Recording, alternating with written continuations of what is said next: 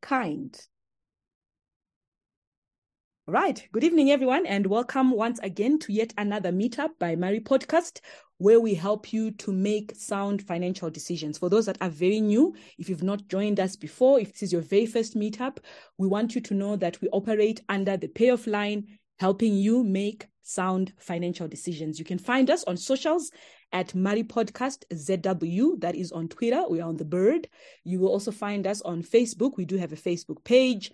And you will also find us on Instagram. We do have an Instagram page as well. For those that want to interact, you feel like you would like to have more conversations because all of these three are pretty much one-sided. We do have a number of WhatsApp groups. Thank God that now WhatsApp allows us to have bigger groups. So you can probably after this session, we will share some links. But ideally, you could go even to the Mari Podcast Twitter or Facebook and say, listen, can you give me a link to a group?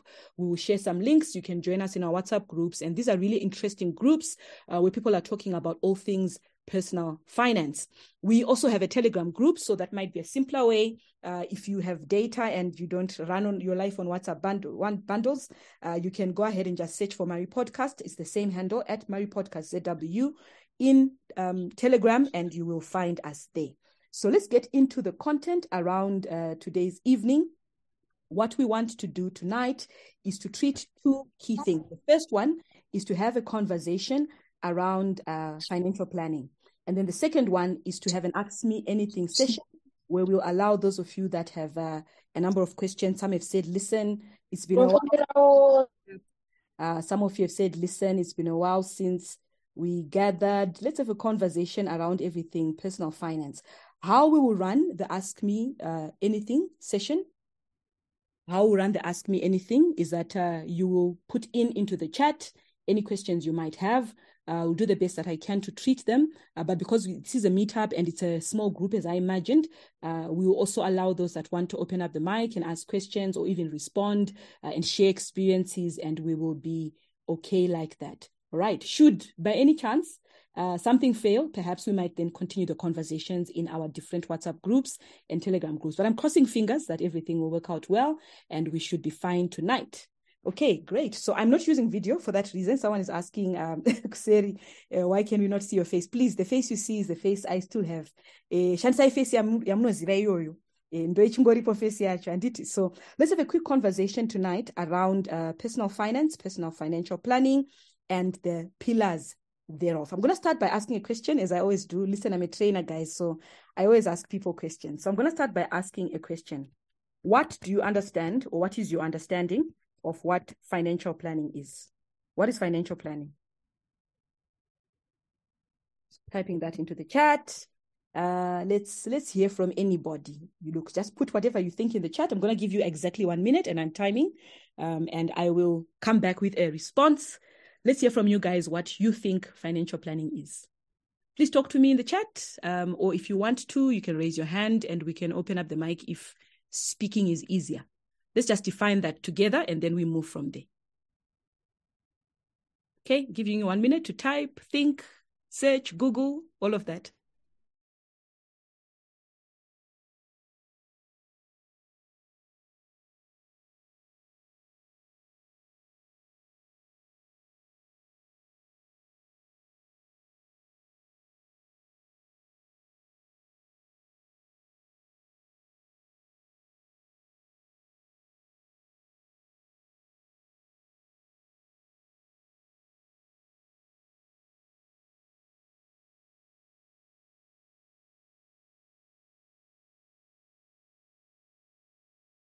All right, I do not see anyone typing, so let me go ahead.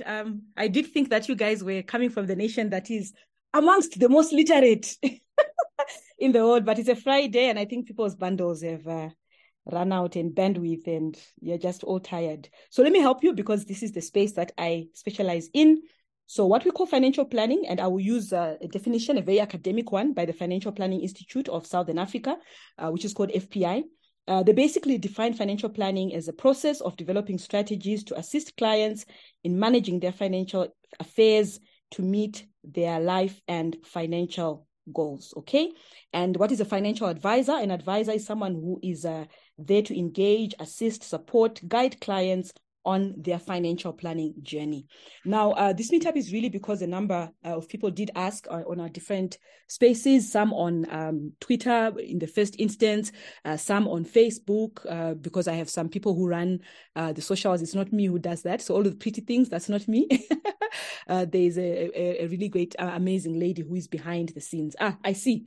Mkomangu, how are you, Sis Esther? Good. I see she's saying planning your finances. Very simple, guys. Some of these things are not tests.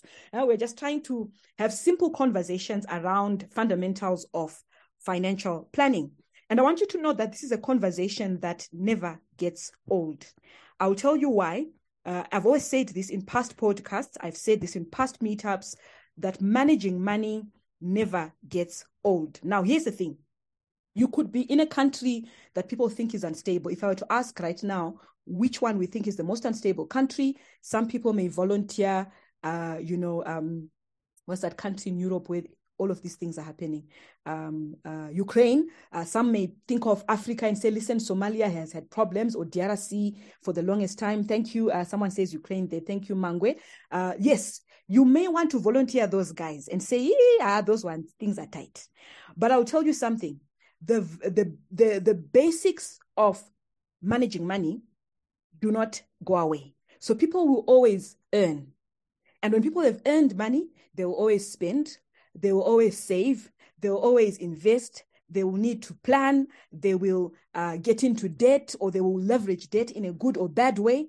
All of those activities around money will happen regardless. I know irregardless was recently admitted by Webster, but I want to say that all of those things will happen regardless. And so it is important that all of us be aware of the fact that managing money is something that we always need to do.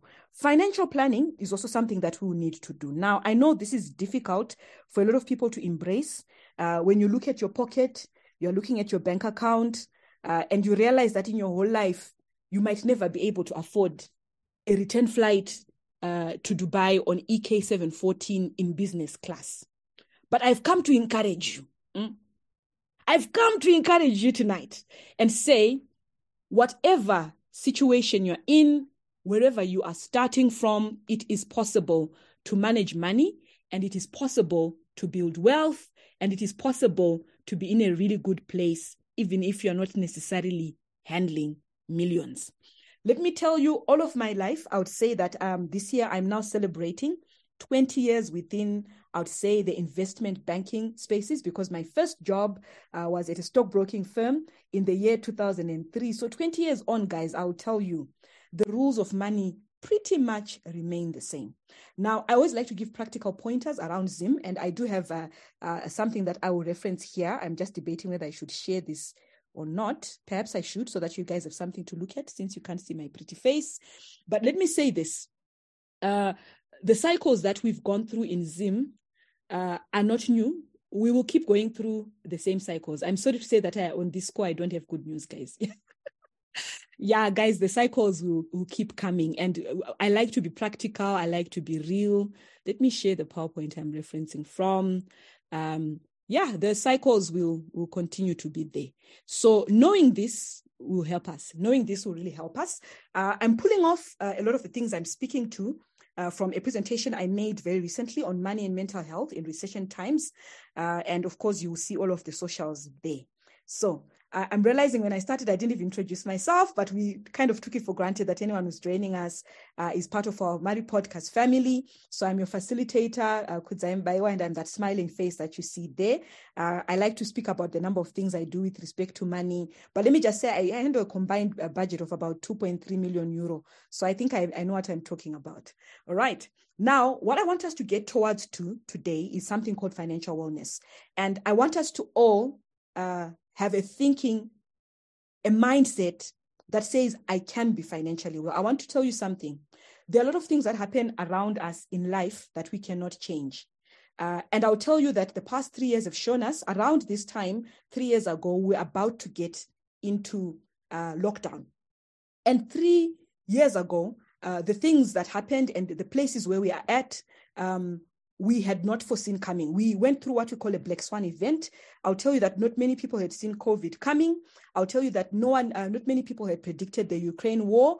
And in the presentation I was giving around this, when I was speaking about recessions and mental health, I was just saying it is important that we understand that regardless of what is happening around us, we want to be financially well. You want to be in a state of being in which you can meet your current and future financial obligations, whilst feeling secure in your financial future and making choices that allow you to enjoy life. I could build an entire sermon around this, but take note of these 3 key pointers. When you speak of financial wellness, there's current obligations, there are future obligations, but in the moment, we also want you to live and to enjoy life. Now, I always like to start every meetup with a snapshot of economic indicators.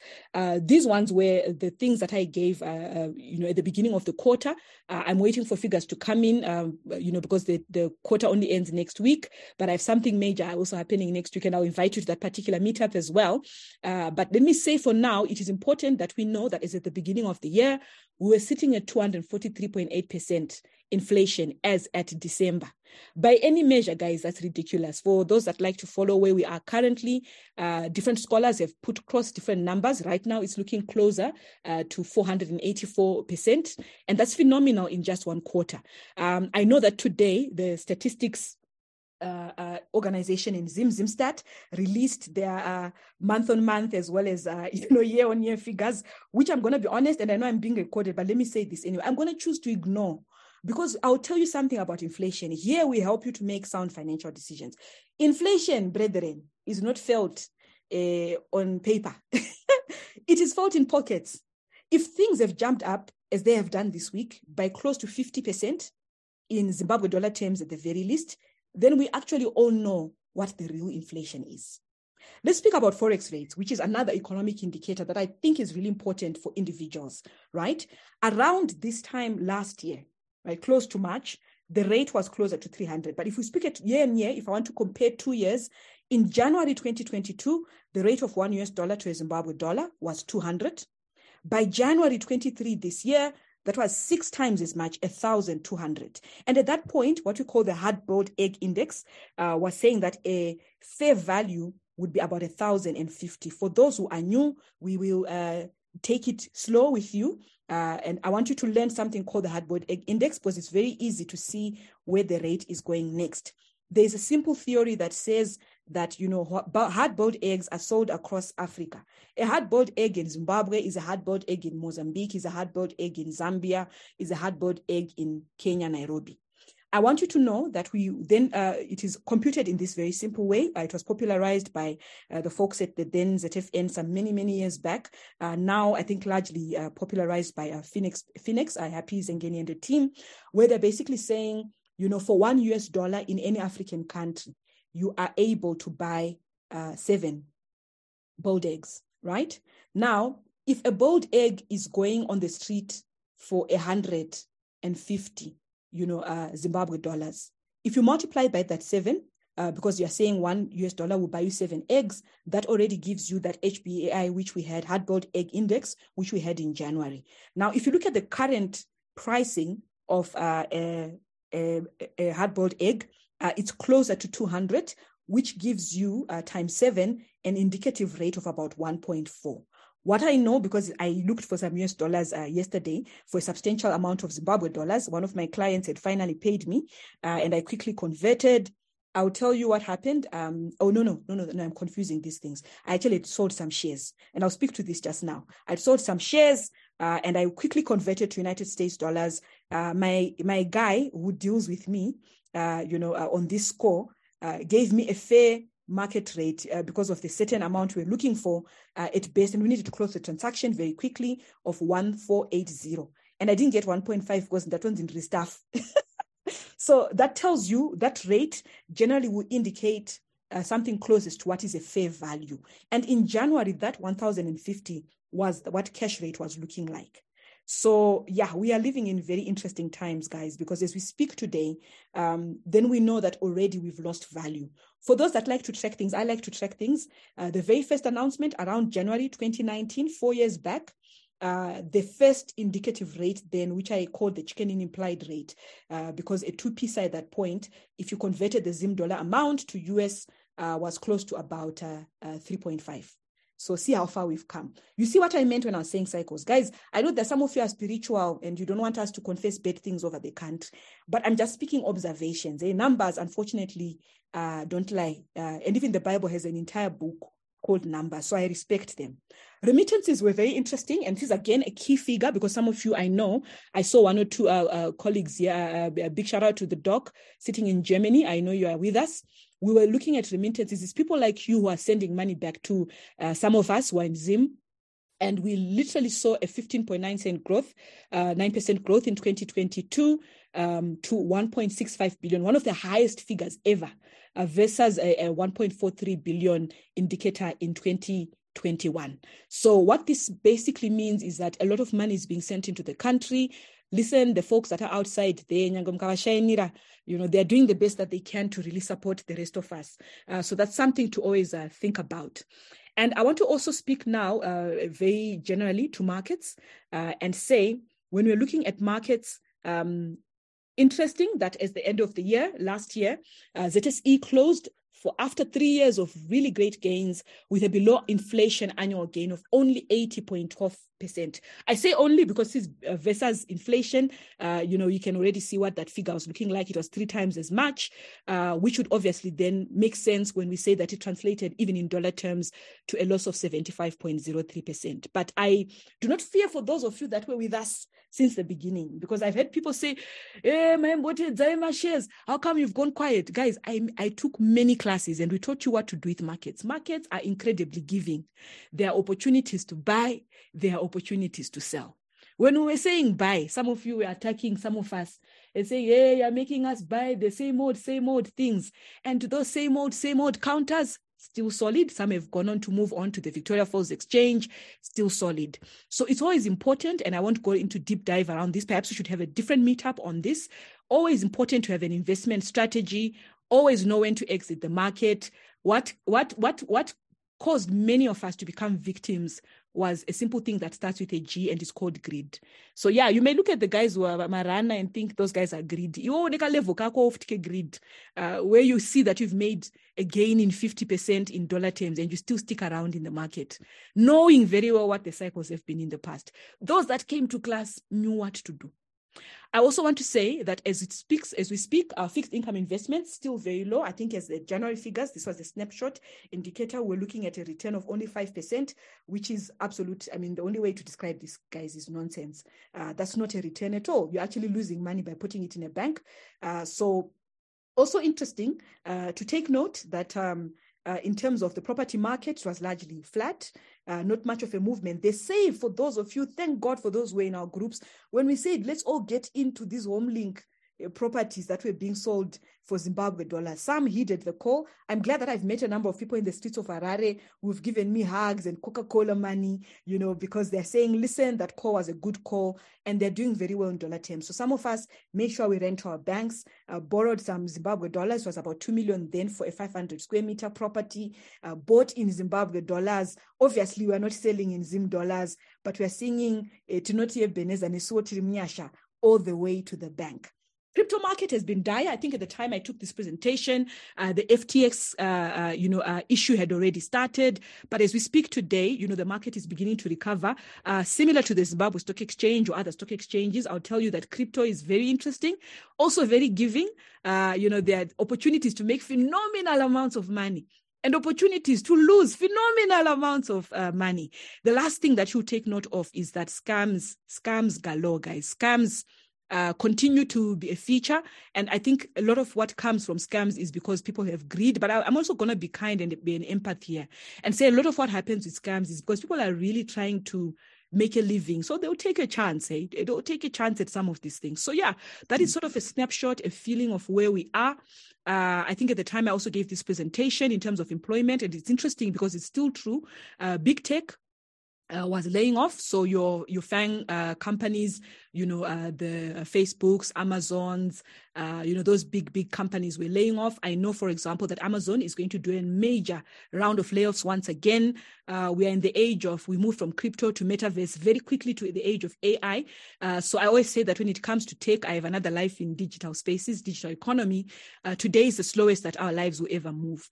Going forward, I tell you, things will continue to move very quickly. So you will take note that it's very interesting that even though in tech, they are increasing income in terms of these companies, still they were also increasing the number of layoffs they were making, which is very interesting because, even the people who were sitting in countries where we thought, things are not easy. All I'm trying to say is that things are quite difficult for everybody. Look, poverty datum line as of January, was close to about 300,000 Zimbabwe dollars. And that basically meant every civil servant at that point was suffering. To use Big Phil's words, they were poor. So having said that, I want to quickly rush through these other slides, which I want to highlight because these things matter. As adults, I'll tell you some of the things that I've learned. Adulting, number one, is a scam. We thought we'd have freedom. We are out here paying bills, guys. But here's the thought. Some things don't go away. And I want to tell you that there are a lot of things in life that we can control and things that we cannot control. And we'll speak to these when we speak to financial planning. So money issues, I'll tell you, are the number one causes of stress. In most people, they have stress because of money. Most divorces, I know all of us in here, adults, are not actually because the sex is not hot or because your partner is no longer as interesting. It's actually money. Those that like to believe in their faith, Zimbabweans like to call themselves a Christian nation, though that's not true. We're actually secular. Is that money answers all things. That is the truth. But money is also linked to many addictions. And I want to tell you that when we think about human behavior, money does play a very big role. It will shape how we think. It will shape how we feel. It will shape how we act, for better or for worse. So there's a very strong link. To use a very Zimbabwean term, an academic term, there's a strong nexus between money and mental health. When you have poor mental health, you will contribute largely to your poor money management because you're not well. But you also realize that dealing with money issues, and particularly if you're in debt, those negative impacts negatively impact your mental health. So 5 key things to think about before I now speak to the pillars of financial planning and then open up for an Ask Me Anything type of session. It's important to think about how you relate with money. Now, I run a lot of financial planning one-on-one sessions. And the 3 things I normally look to are to assess where someone is. There's a tool that we use. Number 2, we then speak to aspirations, which is very important. And then lastly, we then talk about actions. I want to tell you why these 3 things matter. It is important that you always assess where you are money-wise. And I will share the tool towards the end. It's important that you always assess for this simple reason. Sometimes people have stress because they think things are not well. Whereas you may realize that when you actually sit down and put these 2 figures, it's not as bad as you think. The other extreme is thinking, me, it's okay. When you then assess, you realize, actually things are not that well, okay? Now, having had a courageous conversation with ourselves, because the tool will tell us, it will show us, the numbers will not lie, we then go to the next bit, which is to aspire. Aspiring is you now casting a vision and saying, where do I want to be in the short term? Where do I want to be in the medium term? Where do I want to be in the long term? Guys, these things sound boring, but I'll tell you, this is why some of us, someone said to me, you always sound happy on socials. Me, I'm always happy, guys. I'll tell you why, because I don't worry about money. And it's not because I have millions, but I can tell you with confidence that I'm wealthy. What does it mean? It means so I'll show you the tool and I'll tell you why I do not worry about money.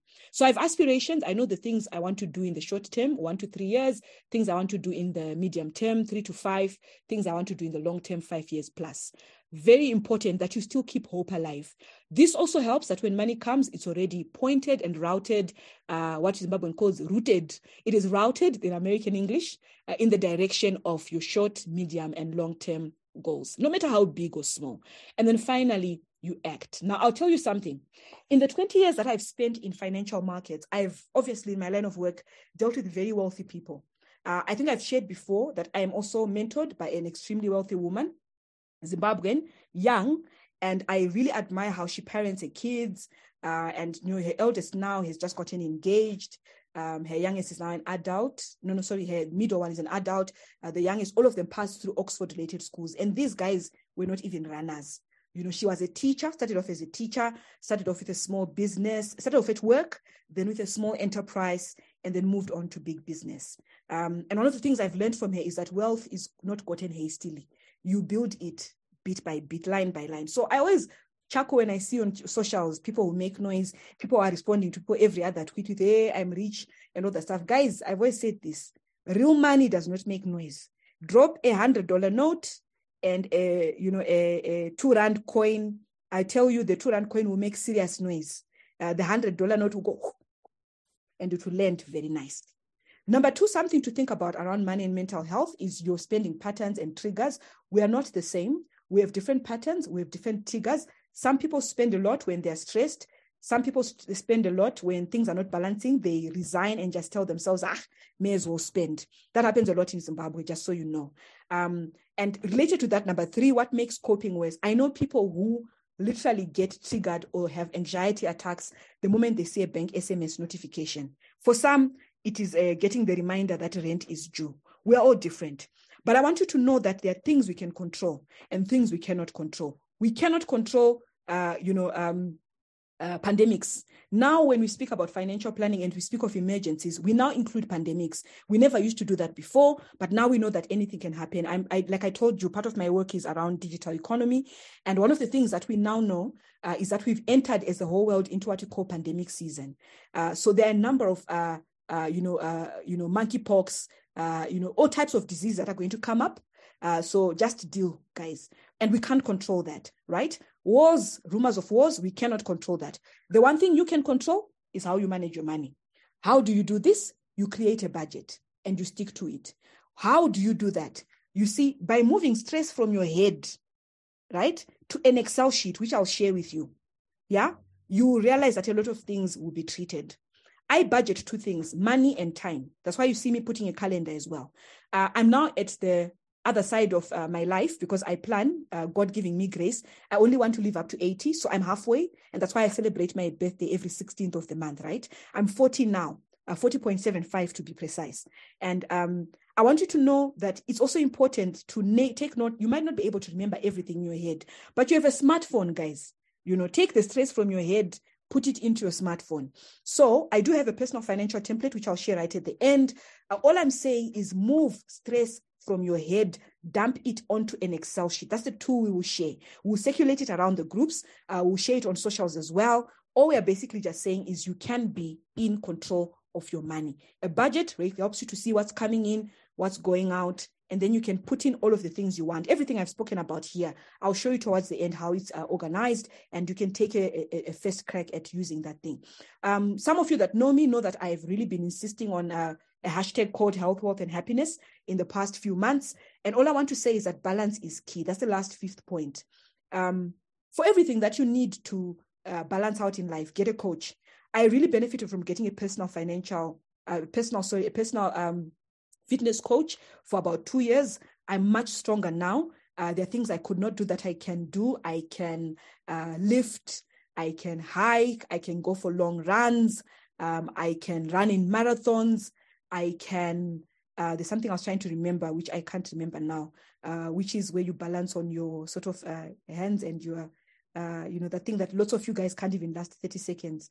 Plank, yes, I can plank for at least a minute 30. It sounds short, but try it. Do not try this at home because I am a professional. I can do a number of things because I got a coach to help me, right? Work through those things. Now I can do them by myself. For wealth as well, you do need a coach. Someone who talks you through certain things, perhaps takes you through some financial planning. But if you cannot afford that, and I know lots of Zimbabweans don't, which is why personally I don't bother telling people my rates. I do this with groups that are paid for by their companies, mostly because I don't want to fight about my fee, guys. My fee is my fee, and I know how much it takes from me because we need no less than 3 hours for it to make sense. But also make sure that you are happy. Happiness is an inside job. So health, wealth, happiness, those things come together. Frankly, I think health is the most important. You might have lots of money. You can't enjoy it if you don't have health. And then, of course, wealth and your happiness. So act on each of these things. Yeah. There are lots of non-monetary things you can do to get started. For health, start by running. Costs you absolutely nothing. Wake up and run away every morning. Exercise, go to YouTube. Go for therapy. Your mind, very, very important. I personally sign up for a lot of therapy type, sessions. Some of the most brilliant ones I've done. I've paid very little, like $10 for 13 weeks. Amazing, amazing stuff. Could be groups, but still very important. Doing that inner work. When it comes to wealth, seek to increase income, get the coaching. And then when it comes to happiness, guys, start with little things. I will tell you something which I've learned from some of my really wealthy mentors as well. I enjoy following content on Twitter, for example, by someone called Naval.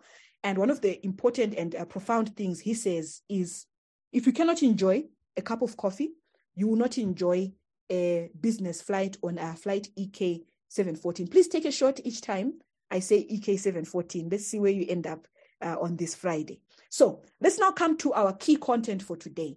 And I'm going to finish with this slide and then open up for some questions, and then I'll share it too. And we can also have a quick ask me anything. Let me tell you, when it comes to financial pillars, I've said this before, but I'm going to come back to these particular pillars once again, but bringing them to life, knowing where we are now. The 4 financial pillars, friends, have not changed. Like the word of God, they endure forever. Let me tell you, when it comes to money, guys, lifestyle, number 1. A lot of people cannot do well in life because of what we call lifestyle inflation. You were living $100 life, you get $200, you immediately change everything to $200. Now, if there's one thing I've mastered personally, this one, guys, I'll tell you I'm an expert is, it doesn't matter how much income I generate. There is a certain level of living I have maintained at the very least for the past 5 or so years, regardless of how much I make. Why? I have, first of all, a very big, hairy, audacious goal of a certain figure, which I want to get to, and there's a certain lifestyle I want to maintain.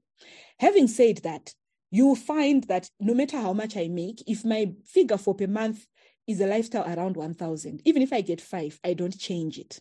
What that does is that it frees up an extra, if I'm getting 5, 4,000 to do a few more things and move quickly on certain goals. So I have a friend who I have long chats with, and she said to me, "Oh, you're rich." I said, I wouldn't call myself rich, but I will call myself wealthy. How so? Because I know that I'm living a life I can afford. The things I value, I can pay for. So for me, what I value is I want to live a decent lifestyle, decent accommodation, and then education for me is very key. I have 2 children. Education is something I spend at a good level at. So I'm not a big believer in the, education where you are spending perhaps 20,000 per term. Even if I had it, I don't believe in it because I don't think you need that much. You look, 1 + 1 is 2 anyway. Whether or high 1 or high 2 or, schools with numbers or schools that are environmentally friendly, but I do want to make sure that I give my children a fair chance in life by giving them quality education. So I will concede that, yes, for my children, private education has always been the option I take first. But you also see that there are things that other people spend on that I don't spend on. Like I'm not big on Brazilian weaves. Okay. And this is not to attack anyone. I'm just saying from a lifestyle perspective, it is important that we live lives we can afford. I will always use this simple example we were taught in, grade 3, second term, week 5, where our teacher said 5 - 3. We all said 2. The next week she came back and said 5 - 8. And we all said it can't. If we can just learn to agree with the numbers, guys, we will be fine. So here's a simple pointer. Do not live a lifestyle above that which you can afford. So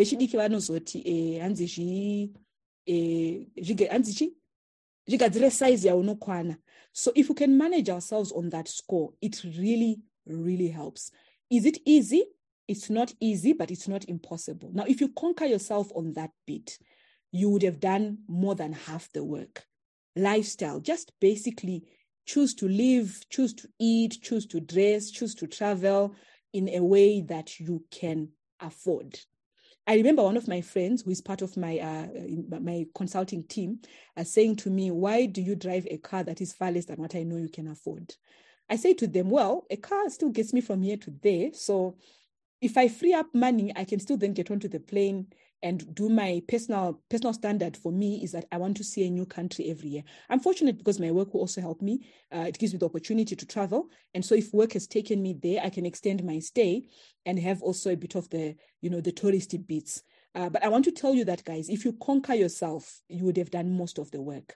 I'm talking about what you can control here, and I'm already implying focusing on what you can control. So lifestyle is the first pillar. That one, guys, so it's there really isn't. Now, here's something to think about. You might want to also think about locating yourself in a place where you pay as little as possible. This might mean within a country, living outside of a major town. It might also mean going to a country where you get more value. I always say to my kids and my nephews and nieces, don't be like us who grew up mostly in one place and stayed there the rest of our lives. And my parents said the same thing to me because they were teachers and they've always said, listen, we were never adventurous. We do regret that we didn't go about a bit more. Don't be like that. Don't be stuck in one profession. Don't be stuck in one place in life. And so when people speak about, hey, some people are running away from the country, I don't believe in that, guys. If you are working, go where you can get value. People who I've done financial planning with, when we speak about income, that's one of the things we speak about. Remember, from those that follow the cash flow quadrant, there are 4 ways of generating income, hey? So there's a job, there's self-employment, there is, business, there is investment. We are really sleeping on jobs. And I want to rebuke sharply those that say, hey, you'll never be rich with a job. You guys you don't know what you're talking about. You don't know the kind of jobs that are out there. It's because you are limited, guys. I'm on exposure, guys. I'm on exposure. And those guys, they're making a year more than some of us are ever going to make in our life. Now, I'm a consultant. I'll tell you, I've given myself figures, and I'm glad that I'm on the way.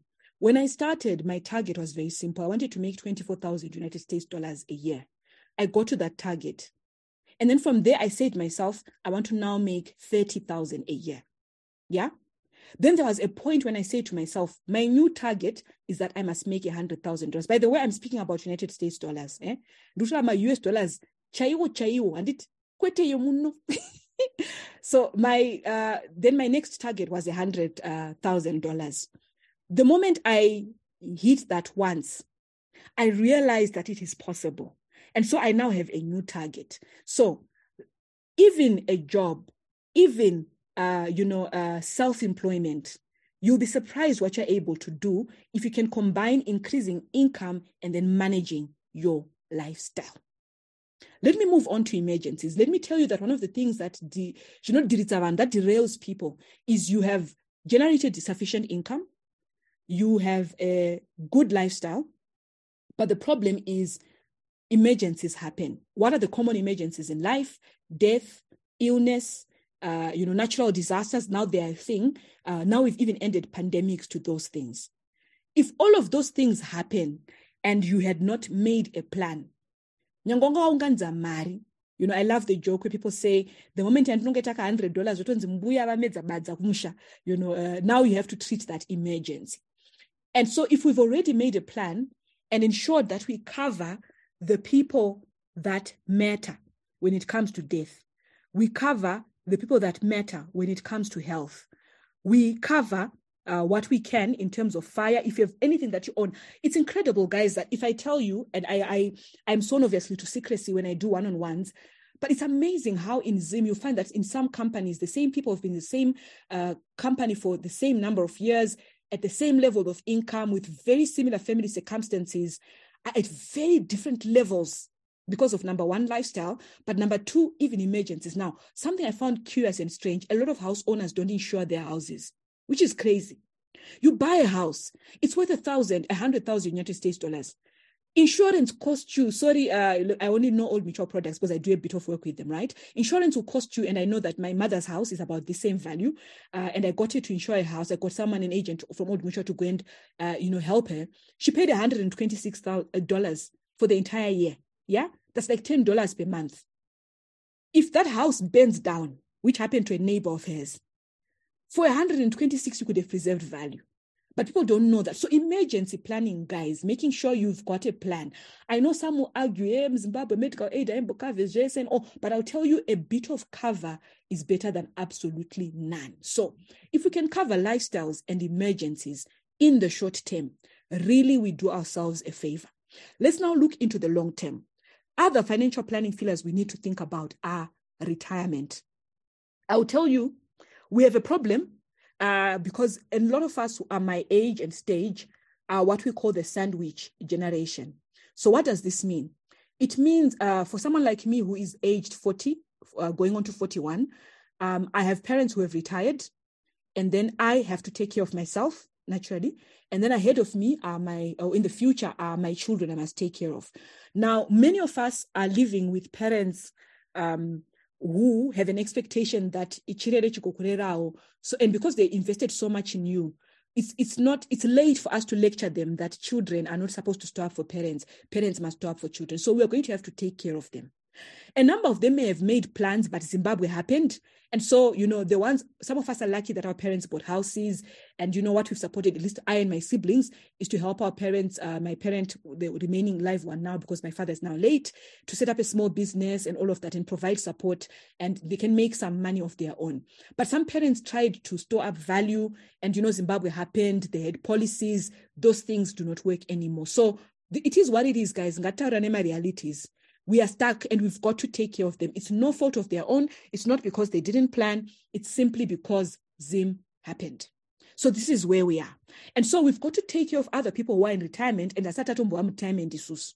Then we have to start making a plan now for retirement, because generally from the age of 25 plus, you must start so that you have 40 years. It's a function of time, because Maria Iwanike is still, and not all of us guys will be able to become runners for gold. Right? Even varipo ava vakudhurwa vakabviswa atingapindi ipapo tese. So the rest of us are going to have to think about a plan we make for retirement. And I want to say what the markets have taught us. I will tell you time and time again, Zimbabwe is cycles, guys. The one thing that has, and I always speak about, and probably we'll have a session around this by itself because it requires, an entire session about asset classes. But the four, just to give you a bit of a headline around this, the four key asset classes, if you're in Zim, we're basically looking at property, which is land and buildings. We are looking at markets, stock market, capital markets of that nature, stock market. We are looking at now as well, fixed income investments, which is basically money market, where frankly nothing much is happening there. We're looking at alternative investments. The one thing that has thugged it out throughout the years is property. And hardly do you go wrong.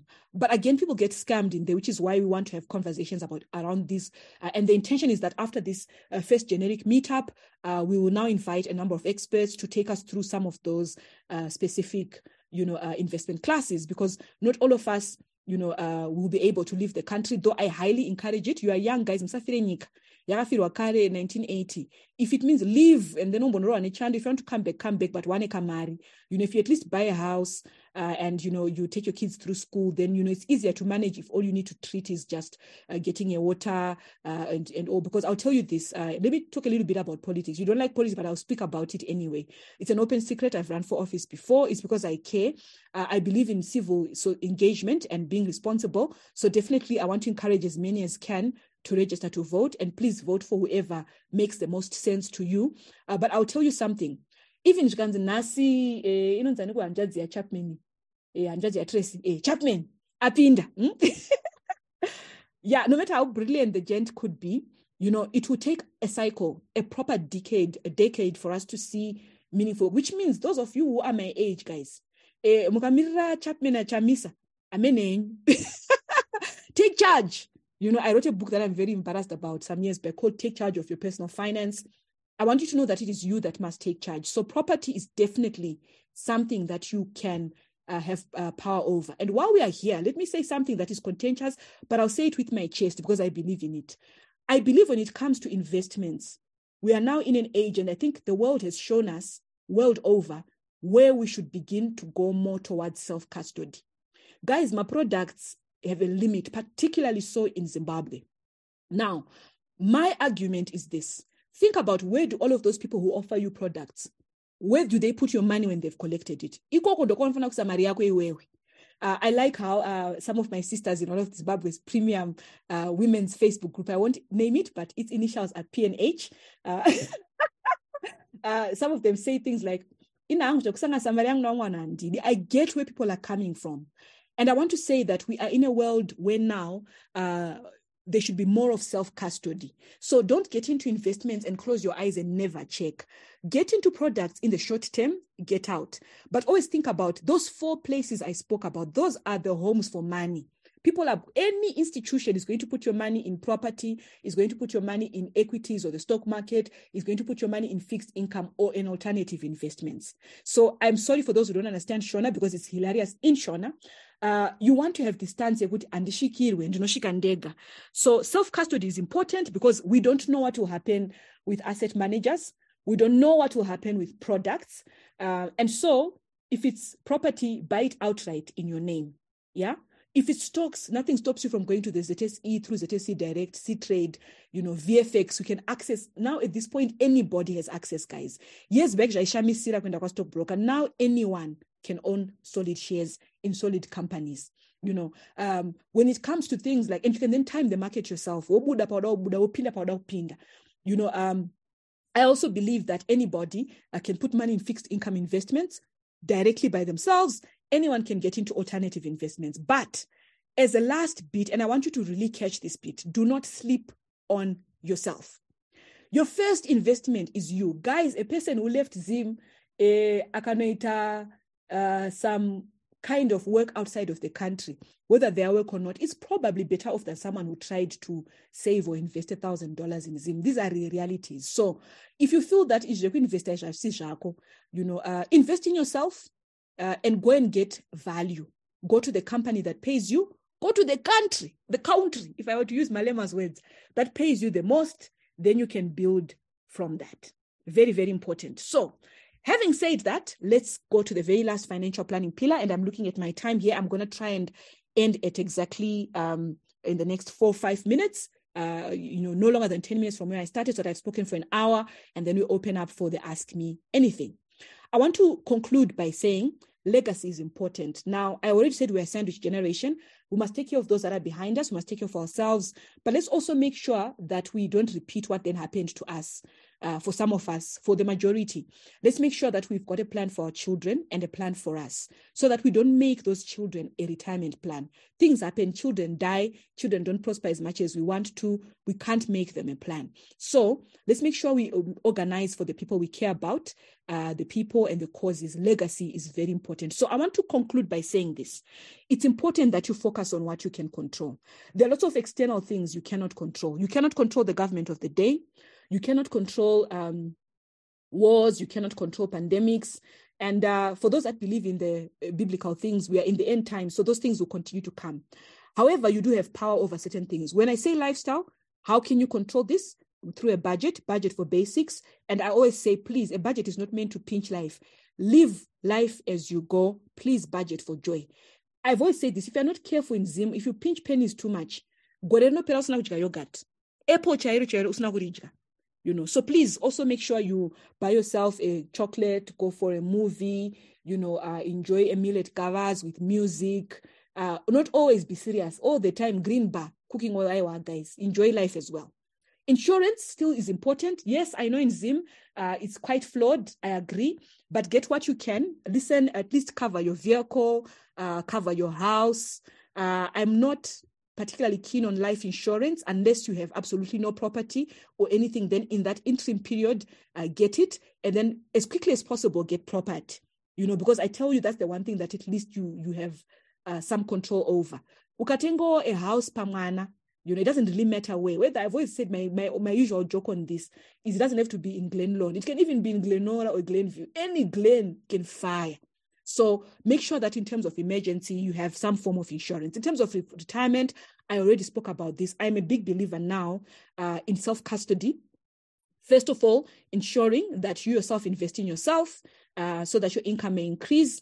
And then also investments in different markets where you have custody and direct access. In crypto, there's a very nice statement I like, which we say, not your keys, not your wallet. Always make sure everything that you've bought is in your name and you own it.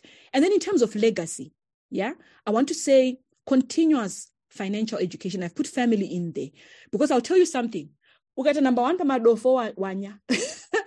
because if you're the only one who's prosperous in your village, which a lot of us like, and that's wrong. So make sure the people around you are financially educated. If you don't know where financial education stuff is happening, follow my handle, follow my podcast, get into our groups. People are continually sharing. I may not remember everything. My fellow team at Atenda or LC or Tafadzwa may not remember anything or share everything. But in the group, people will be like, oh, guys, there's this thing around this. You can ask questions in there. You can ask questions about specific investments. Guys, is this sound? Do you know these people? All of that screening can be done within community. So please join our community, and at absolutely no cost. You can also have a second line of defense, continuous financial education. And please make sure you're not the only one in the village who is financially educated. Make sure that you point people towards a number of programs. I run programs with a number of institutions. Next week, just for those who want to know, we'll be having a Twitter space even. You'll hear more about it. I'll advertise on my socials as well, where we'll talk about financial planning, especially for the youth. Please get your young people to come. Let's have that conversation as well. It will be very, very, very important. So financial education, frankly, will be a defense. Wisdom is the defense always. So take control of your money. Take control of your money worries. I think I've done extremely well for time. It is a function of experience on the hour. I will now stop sharing, and I can see that a few things were being asked in the chat here. Okay, good. Before I treat these, I will pause now and just have a quick check. I want to try and treat every single thing that is in there. Some are not questions, they are more of comments. We call them now comments, spelled Q-U-O, and then comments at the end, or the ments at the end, because not everything is a question. Okay, so having done this, I want us to treat these questions, and then I will show you the tool as a parting shot, and we should do very well for the time we indicated, no longer than 1 hour and a half. So Gino, good evening to you. You say to everyone, I am investing long-term in the stock market with the aim to build up a quantum. I like that word. I love that word, by the way. I use it when I'm trying to impress people. So earlier today, I had an AfriLabs board meeting, and we were talking about something involving numbers. And I say to someone, what is the quantum? All I was saying is imari, Love that word. So to acquire property, I heard you talking about knowing when to exit the market. Do you advise holding shares for long, saying 4 to 5 years? Very important question. One of the most common ones when I take stock market classes. So my short answer is no. No, I do not advise for long unless you are buying specific counters. Now, our mantra last year for those who came to classes was very simple. The basics of the stock market is buy low, sell high, right? But we said buy low, buy quality, take profit as you go is a more important mantra. I say so because remember, Zim has cycles. Ukangotenga, even though we know that in reality, we do know that in the long run, the stock market outperforms every other market. This is a fact around the world generally. But because of the types of cycles in Zim, many times you look back and realize, I remember that when people were then saying, and all that stuff, me, I was just quietly doing what I've taught. Yeah, taking a bit of my own medicine, averaging out losses where I had them, buying your Econet at, I believe, at about 75. Those that know, I've just exited now. It was able to help me. That 75% that others are reeling from, frankly, it wasn't that bad. Even where I took a knock, I was able to mostly recover because what we want to always defend is capital. Now, can I say $1,000, we need 200. So what is important is to always make sure we preserve capital. A number of ways to do this. That's why I say then take profit along the way. It's important to have an investment exit strategy, right? Now, those that follow our Disciples of Buffett, I'm one of them, will know that he says you actually make your money at buying. So try and buy low, but sometimes it's very difficult to know whether the market is low. It's very difficult to make a call sometimes, right? And so we believe in what we call dollar cost averaging, where you're saying, and sure, am I at the bottom or not? I'll buy a tranche this week. And then if I think there's a even bottom, a dip of the dip, I buy again. Or it won't matter when you sell if you've been dollar cost marketing when the entry was. But I try and make sure that entry, I treat my issues. So I always try and buy when I see blood in the market. Buffett always says also very simple. He will say, be fearful when others are greedy, be greedy when others are fearful. So pantangata noise pa Twitter kunyanya. That should actually be your signal to get out. When it's quite on a so the simple thing is this. I feel like there are certain counters. This I will swear on. I don't swear, but I'll swear on my pet dog's head that if you buy certain counters in Zim, you will not lose. Like there are companies that are never going to fail, guys. And when I shielded these ones in December 2021, before the year started last year, I got a lot of backlash. Actually, I'm feeling petty. I'm going to try and pick up those tweets and ask those people who were attacking me with Murugu fila say. Because they said I was shilling very boring counters. The Facebook live is still there, where I was talking about counters like Simbisa. I spoke of Econet, Insco. We call them the Insco companies, your Exias. Why? Because Kunima company asiruzo vara. Ukona Econet chinzia vara, Econet, your Inscos, your Simbisas, guys, that will be the last point of failure, in Zim. So at that point, all I was just saying was, if you're going to buy for what we call long, in quotes, then buy solid companies. And then dollar cost average, or pesa panonzi msika wa dona, tenga ipapo in tranches. I normally like people to use multiples of 10 or 100 or 1,000, depending on how much you have or which counter you are buying. So I know I'm going the roundabout way. All I want to say is I would buy and hold 4 to 5 years, the right counters bought at the right price. Not everyone might be sophisticated to know the right counters or whether they've gotten the right price. With Zim, I prefer this. Kanawatenga, whatever it is you've put your money in. If you've made, say, 50% in Zimbabwe, US dollars, urugarirachi, you've made your money. At the very least, take out your capital, then there isn't too much emotion around whatever remains. So I know I've gone a bit of a long around, but I said it and ask me anything. So I do want to treat as many questions as possible and give as comprehensive an answer as I can. And we are recording, so those that are not in the room can always sort of learn from this if they're not able to come through because they don't have data or power. Having said that, I would hold in the long term some specific choice counters that I will tell you. I'm personally very bullish about Simbisa. I want to be proven wrong on this one. But look, as far as I can tell, that is our McDonald's of Africa. The footprint is amazing. Right now, I'm in Nairobi. Tomorrow I have a hike. And I'll tell you something. The way people love Simbisa food here, chicken in, guys, Nairobi. Shamsira, so I'm very bullish because with footprint in about 9 African countries, if you saw their most recent report, listen at the right price. And if you look at VFX now, I'm not sure about today, but I think the last I checked, because I really sometimes don't look at markets if I've bought for the long term. They're looking at about 45%. At its highest, it went to about 70 cents. Check what potential upside could be. I'm bullish about those. Panonzi msika wakadona pesa, and I've spare cash. I'm buying Simbisa without thinking. I'll tell you that. And I've no dog in this fight, but listen, people always eat, and footprint will help. There are a number of other counters that a different number of stockbrokers might have ideas about. I've never hidden the fact that my preferred stockbroker is Morgan & Co.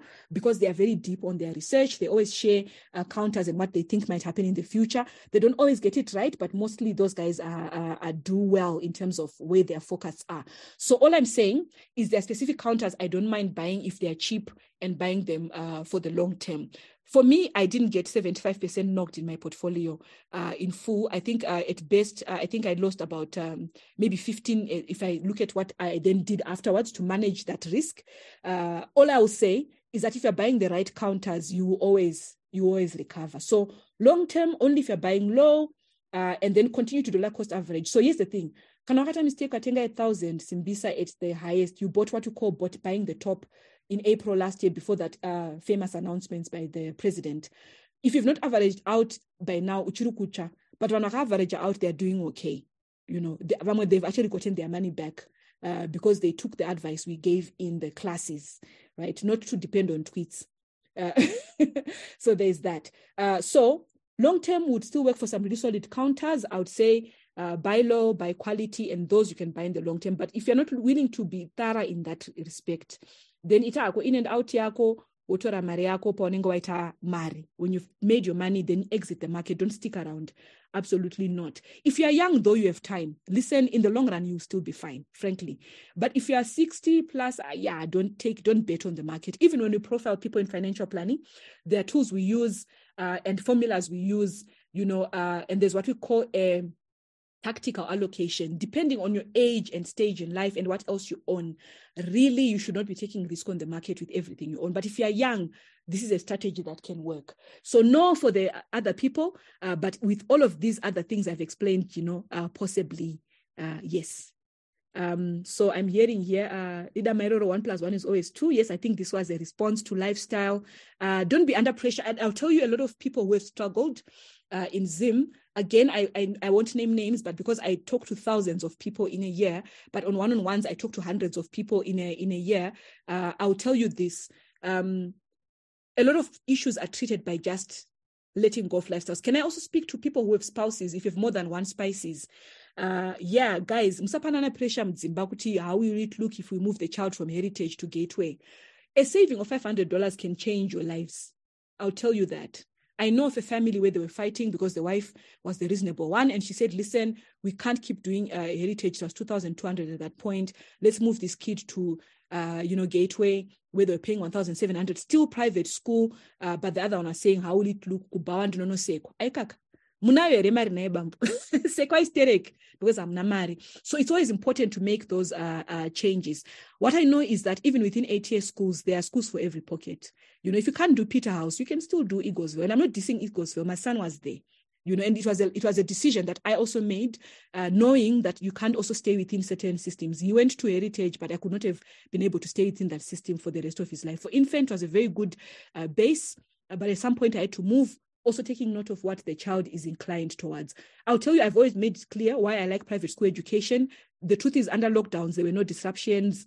His life went on. I like Cambridge. I have I've never hidden those things. But I also don't live a fancy life, guys. I don't drive fancy. So there's that and all those things to think about. Secondly, school, my son is a certain school. I've always said this example. A child will go and join Achar. Yeah, that's when you know. But actually, Achar is setting up the kit for that thing is $3,500 just for Achar. Yeah. And that thing gets you nowhere in life, guys. It's like a hobby. So yeah, very important. Prince is saying, make your money and enjoy it in silence. Hi, my people need to learn to enjoy their monies in silence, guys. And if there's opportunity to take a second citizenship with value, why not? I don't know why people think that being a patriot is living and dying in Zimbabwe only. Guys, one of the things in my work does take me across the world, and I love what one brother of myself said when I say to him, I'm working on a certain project in a certain country for a long term. He said, my sister, I'm so proud of you. I've always known that you are global talent. And I think this is true of many Zimbabweans. When you have opportunities, take them. Once again, I'm going to speak to those that are in Zimba. Can I take the chance? I've always said this about home. You can always come back home. Some are saying after the meeting, share recording. Definitely, we will edit it and we will share it out within the week. The house insurance, Tatenda is saying house insurance thing is so true. He says, he or she says, I paid $70 with Old Mutual. The landlord, Masas Anna landlord. This could be you. It's very possible to buy a house, but make sure you secure. A lot of people who accumulate wealth will not take care of it. You will forgive me with the marital examples. These are the most fun for me. I'll tell you one thing which I've always said. I've always said this, and I normally joke with if it's gents I'm doing one-on-one with, to say, marriages suffer because you don't sustain with what you used to gain. And maintenance, we always joke with maintenance, once you've got a property, you've got to maintain it, number one. But also number two, you do need to secure it. Now, if you've put everything into that house and it burns down, then what? These things happen, guys. I'm not trying to be a prophetess of doom, but these things do happen. So please make sure that that thing is insured. Prince is also saying, now buy land or buy in Kwasabuku. Bill Gates and Warren Buffett are buying land in Africa like no man's business. Motangirwa ereje sure. Kwanama deeds. I've always said to people also, go back Kumusha. We're joking with my brother because we come from Chakoa and he's very good at speaking to Vana Chief and Asabuk and all of that.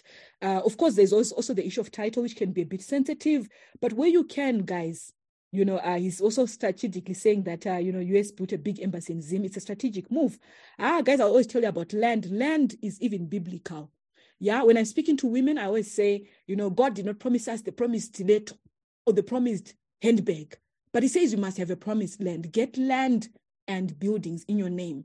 When we saw that opportunity where Home Link was selling land at Brookdale, which is very near Zegu, I was saying to people, I'm going to dash in because I missed this opportunity with, is it called Senga in Gweru?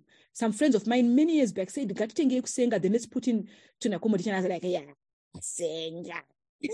Guys, because of Gweru and all that stuff. And someone, unfortunately, was very close in my life at that point, whom I trusted because they were in the construction industry, managed to convince me, not to. I deeply regret that. So this time I didn't even think. Guys, buying land in Zim dollars. I ran in with everything that I could. I even went to borrow. And I will gladly say that what I'm going to pay to the bank, as I speak now, I'll pay less by 50% or so because I borrowed in Zimbabwe dollars, bought land. And this is why we say there's places where you can use debt. So yes, absolutely. Someone says Africa will remain shortchanged in agro-produce. Do your part. Absolutely. You might not build on that land. Some of you guys like to produce, but I'll tell you this, land is finite.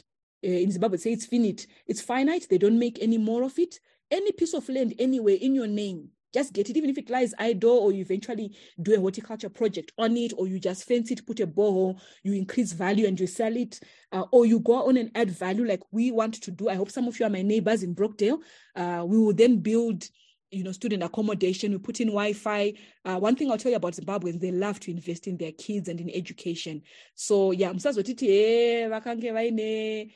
no, we started small. One of the things I learned from my mentor was she started by buying pieces of land in different places.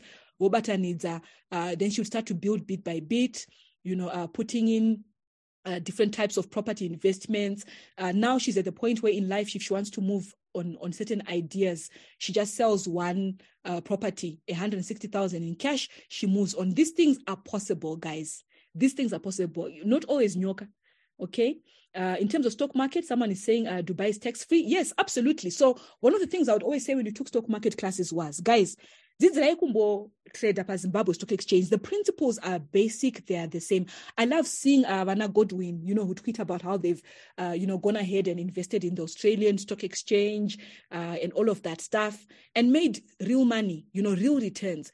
The principles, the skills, the ideas are the same. At least ukanyura mazim, you are fine. But what did manage? Because I'll tell you, Aparabranta Mari, who has never actually lost some money, you generally then do better because you've gone through those cycles. Like in Andivunduki, if I lose money, it's painful, yes. And I remember each of those lessons. Some of them are $1,000 lessons, but that does help in making you a more sophisticated investor. So by all means, look outside, look at the skills you've gained. If you've lost a few Zimbabwe dollars, forgive yourself. I've always said this when I take classes for companies. Start by forgiving yourself. Guys, that money is gone. But you see, the beauty of money is you can always make more money. So, that's the beauty about life. Interesting, investing in yourself. Yes, Raymond, self-development. Guys, not all of us are going to be entrepreneurs. I want to tell you this. How many Strive Masiwas do we know? Yeah? We don't even know. If I say, each time I say entrepreneurs in Zim, there's Strives, the Nigels, that we regurgitate more or less the same people, the divine Dukugas. Not all of us will be able to build those people. Most of us are going to end up employment, self-employment, but investing is for all. So invest in yourself. Go for that course. Get that next. I don't agree to say, hey, when you graduate, who told you that? Why must you be? Even Jesus said the poor will always be amongst us. Why must it be you? He never named anyone by names, by name. So it's important to then just say, get whatever qualification. I highly encourage, and I'll say this, it's very difficult. I promise myself not to say this, but look, like one of your favorite prophets, I also have 2 degrees in finance. I'm smart, guys, but certifications are the thing. A week back, I was writing a certification, and I'll tell you that there's a lot of leverage in certifications as well. So one of the most powerful things I read on Twitter last night is taken from a book called Mastery by Robert Greene, where he says the people who make it in life going forward are people who combine 2 or more different skills in a creative way. I like to, with a bit of humility, give myself as an example. I'm a banker by profession, but a lot of the work that I do now is in innovation and in digital economy, because I got some skills and exposure in certain things, and I now combine that with finance. So it's very interesting what you can do if you continue to self-develop. What are my views on ETFs for long-term investments? Munomboziveka gango ndoridira vanhu vari kudzidzira kuinvesta. If you get into an ETF, like, Old Mutual, forgive me here, but I'll use this as the simplest example. I like it for people who are still learning. And then if you're going for the long run, yes, you want to manage your risk. But the thing is, you see, why would I go into something in a mixture, Old Mutual, and Simbisa, and Econet, when I could buy those shares outright and get more value? So for people who are learning, yes, I would say so. Of course, in developed countries, those ETFs, to be fair, do better in the long run for most people. They really do. So I'd say outside Zim, yes. In Zim, I've not yet found a compelling case for an ETF by itself. I found that the individual counters that make up those ETFs were the drivers. From what I've seen so far, let me be clear on this, I seem to get more value if I buy the shares outright. But for people who are learning and don't want to choose, an investment in ETFs is better than none. That's what I think. Long run, I will be honest with you personally. Yeah, not financial advice, but this is what I would do personally. I would go for the outright counters myself. Let's see what the next 5 years look like. But I would still bet on buying Econet, Simbisa, Old Mutual, some of those count in school outright by myself rather than an ETF. But buy the ETF. I know I'm being wishy-washy here, but I hope you hear me. I have answers for two different people in there. In terms of cycles, where are we on the ZSE? ZSE is very difficult as an indicator match. I look at cycles more of, for me, the biggest indicator is inflation and Forex. So do you recognize that what we are going through we've gone through a number of times? I don't know how old the person is asking. I'll try and pull up a slide I used to use many years back when I spoke about Zimbabwe's major money events. But Pandaiti Trine cycle last year, it was then I was saying to people, borrow. And I kept saying that until they then came in and put in the 200%. Those of us who had borrowed already were in a good place because Tangata Tombo secure some money and gotten value. Takaro, of course, Nema repayments are higher, but just now they've gotten softer because we're now back to 85%. So as long as Pine Zim dollar and US dollar, there's arbitrage. And that tends to happen a lot. I'm not really sure what will happen at the end this time because they are really fighting with their lives to ensure we don't get to a point where we restart, but it looks like inevitably those things happen. Like I'm saying, 2019, we were at the point where the rate was about 3.5 to the dollar. Now we're sitting at 1.5. I'm talking about the real rate. But even if we were to keep it true, in case there are CIOs and other busy people, it's good that you are here, guys. It's nice to be here. Let me tell you something straight about you guys. You started the year at 160. That was the official rate. No, 60 actually, last year. And by the time the year ended, it was also 6 times as much. So I don't know, man. I'm not the wrong one here. The call is definitely coming from inside that shiny building. So yeah, there's that to think about. So in terms of cycle, I'll be honest with you. I find that one of the most smartest things to do in life is to agree when you don't know. So my generic response is I don't know. But all I can tell you is when the market is low, buy. When it is high, sell. So I actually feel generally this happens a lot. First quarter, there's a run, which was happening this week. As you can see, the market started to come off. That's why I put in an order to sell last week. And I think I sold close to the top. It was not the top, but I didn't have a guarantee I would get the certain price for certain things. But I sold, quickly converted what I had to take me to where I am. I would still say dollar cost averaging is your friend. I would not be buying in the stock market right now. Someone who is actually in this room now asked me that question. I told them straight up, to buy now, nope, I wouldn't be buying. Guys. When others are fearful, I will go in hard. Then when others are being greedy, I will then get out. I'll tell you this about investments. A lot of it is not mastering numbers and cycles. It's about mastering self. That urge to say, is what will kill you. look for when the market is really, really low. Most times you are close to the bottom, and sell when it's people are very excited. When you've made your money, you exit. Very important. What is my advice on investing on the VFX for now? I would actually tell you that I prefer it right now to the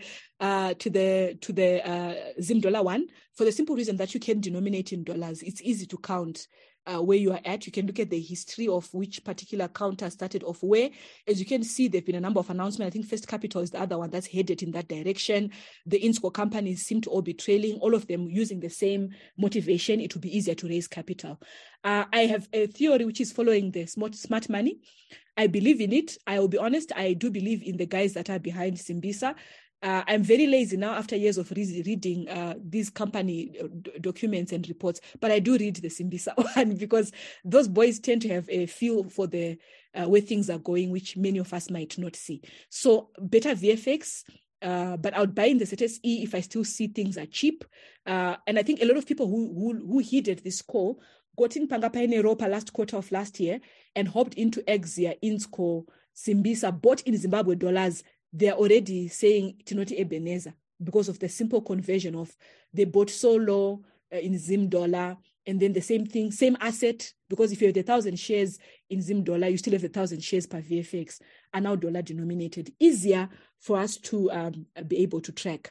In that we have two markets. If I had a preference, I would rather be in the one that's dollar denominated for obvious reasons, but there's still money to be made in the Zim dollar one. Why not learn from there and then just make sure that you exit as soon as you've made your profit. So for long term, if I'm going long term, definitely I would be picking a VFX counter.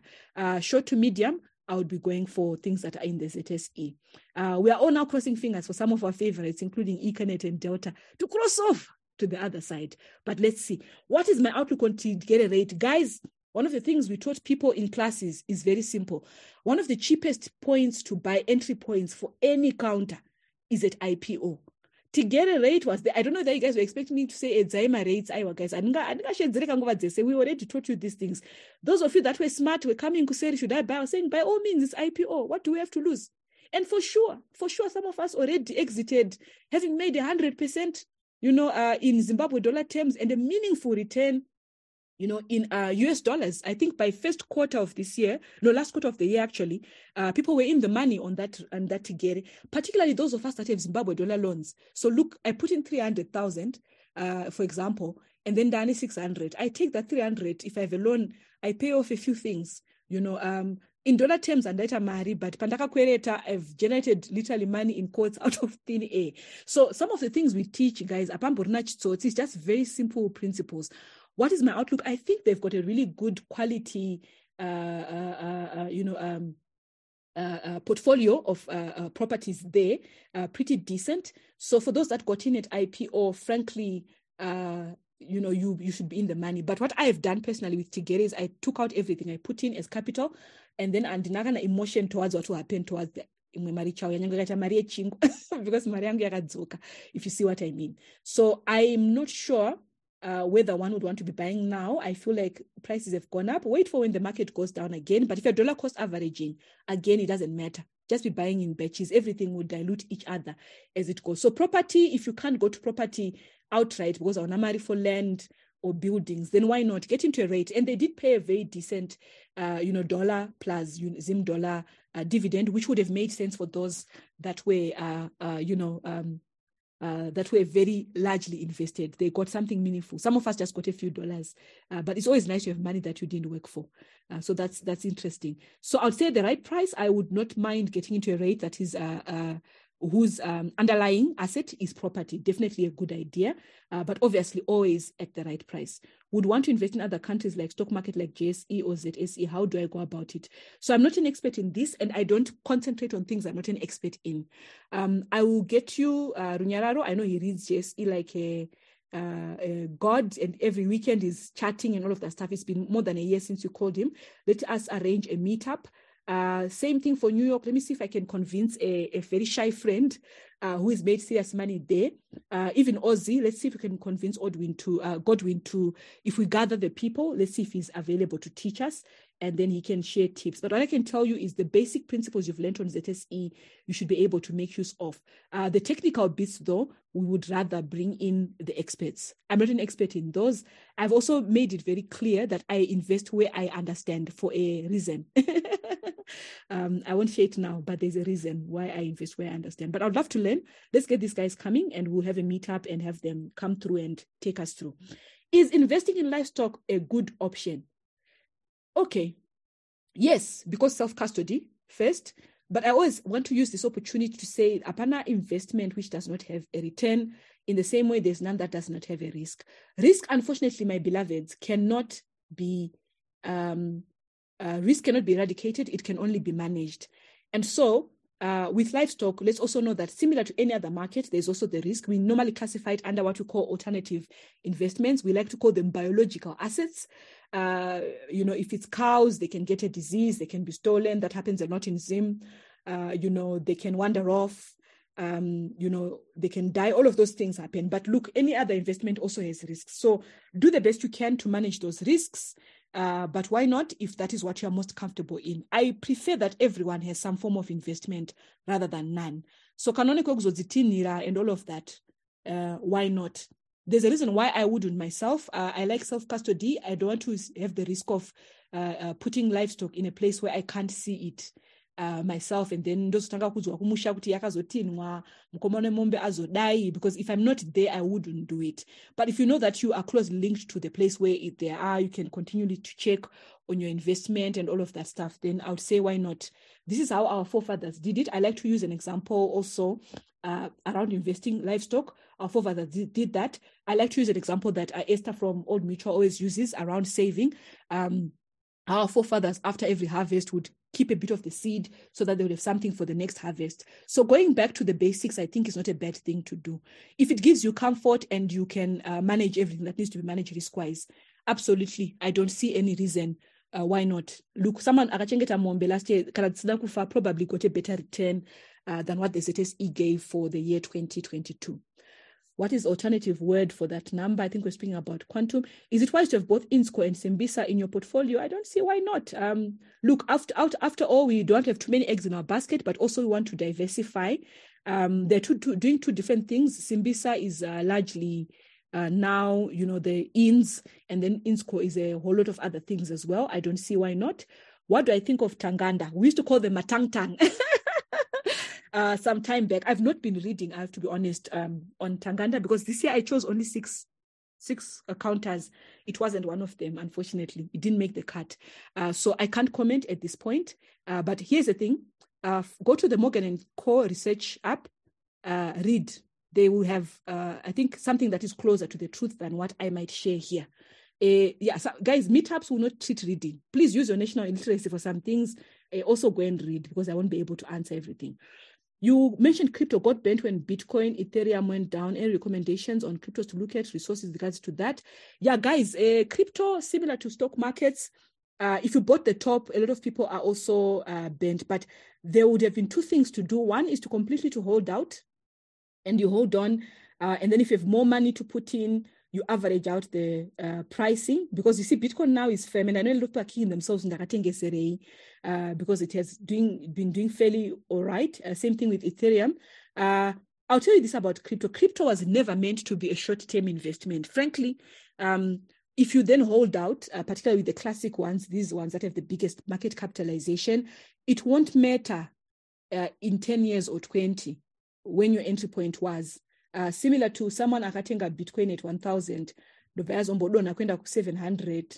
I can't remember the actual figures for that time, which was there are cycles to everything. Similarly, it doesn't really matter if now the fact that I bought it 3,000 doesn't matter now when it's close to 30. So you only really make a loss, and this is also true for the stock market. You only realize a loss when you sell. So one strategy is to sell. Is not to sell and just hold out, and then completely, in the groups I'm in, we joke about completely even remove the app from your phone so that you don't look at it, and block it out, mute that word everywhere so you don't see Bitcoin or Ethereum. And then because it's a long-term play, come back after 10, 20 years. For other people, if you can't do, I've also recommended to some people, because nets and is if you're seeing the market was on a downturn, the moment you're going kuti $100 yava 70, tengesa ubate 70 yako before hana yako yarowa nehana. And then the next time there's a proper down market, you can then buy, and then you probably might have a chance to recover to 100. It's very difficult to treat this without a case by case. But my recommendation is this. Treat crypto as an investment in a new technology. I would only buy coins, or there's another word which is not coins, which we use for this, which I've just forgotten. Sorry, it's a Friday brain freeze. I would only buy things that I know I can hold for, no less than 5 years. I wouldn't go less than that on crypto. Then at that point, it won't matter. Another way is dollar cost averaging also helps. If you just bought one full Ethereum at the wrong price of, it went up to a peak of 3.8. Yeah, you are really burning my brother in Christ or sister in Christ right now. Pending up at 1,000, buy another full coin that averages you out now to an average of 4.8 of 2.4. The next time you buy another coin at maybe 700, if things are in your favor, you now have 3 coins, and your average price has now come down even further, if you see what I mean.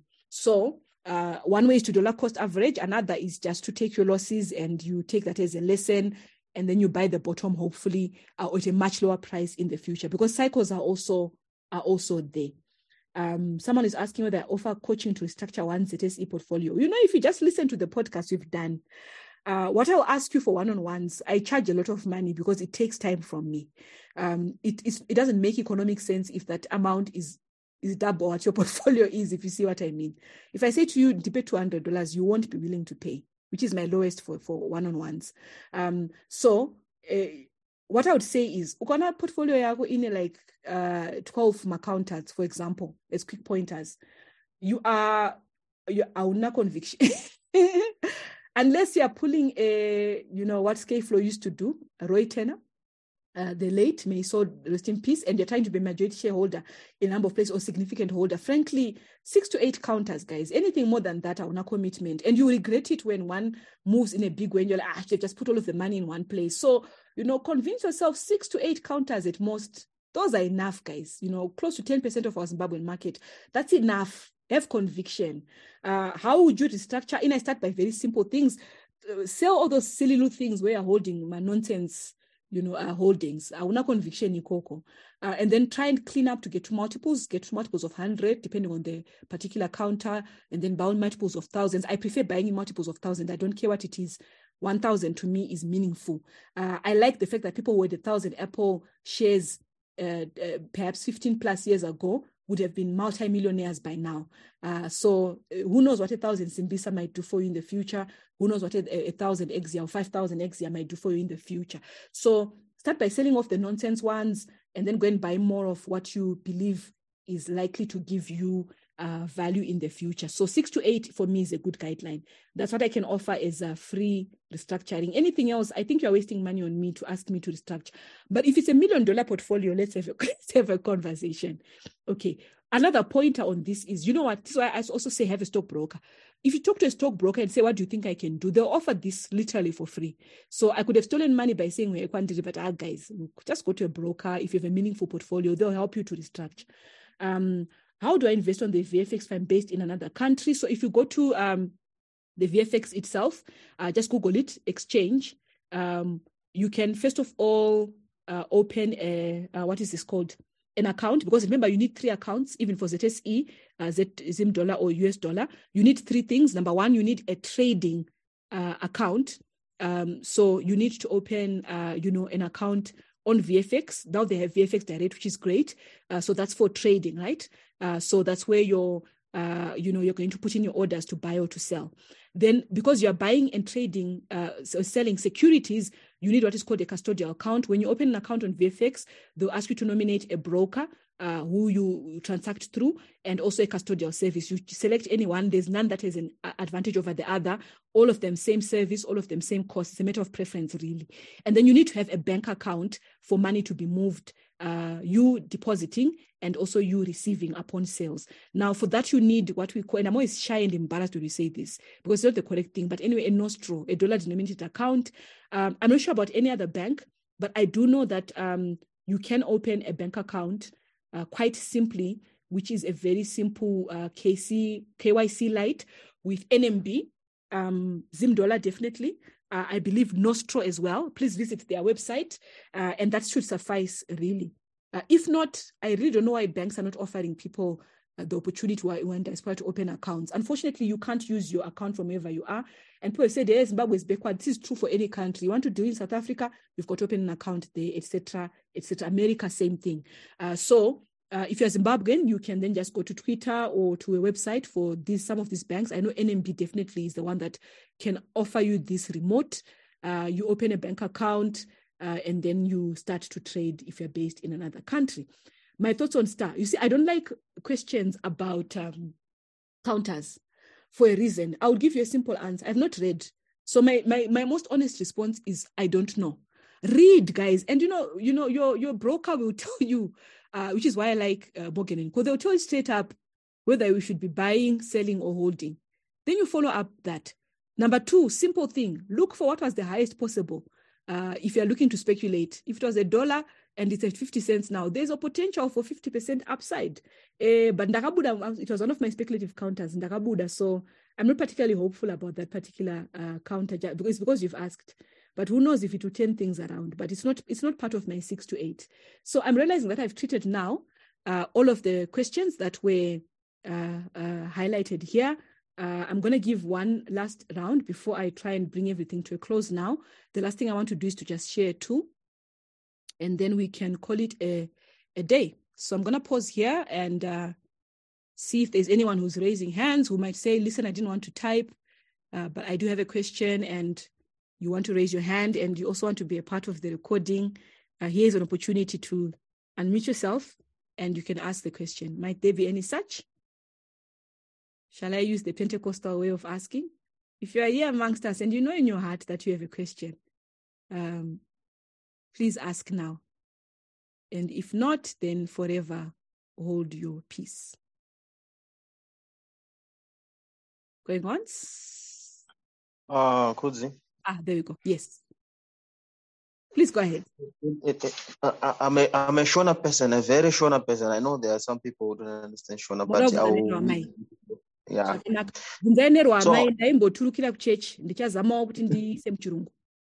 Okay, fine. I just wanted to ask, what are your consultation fees?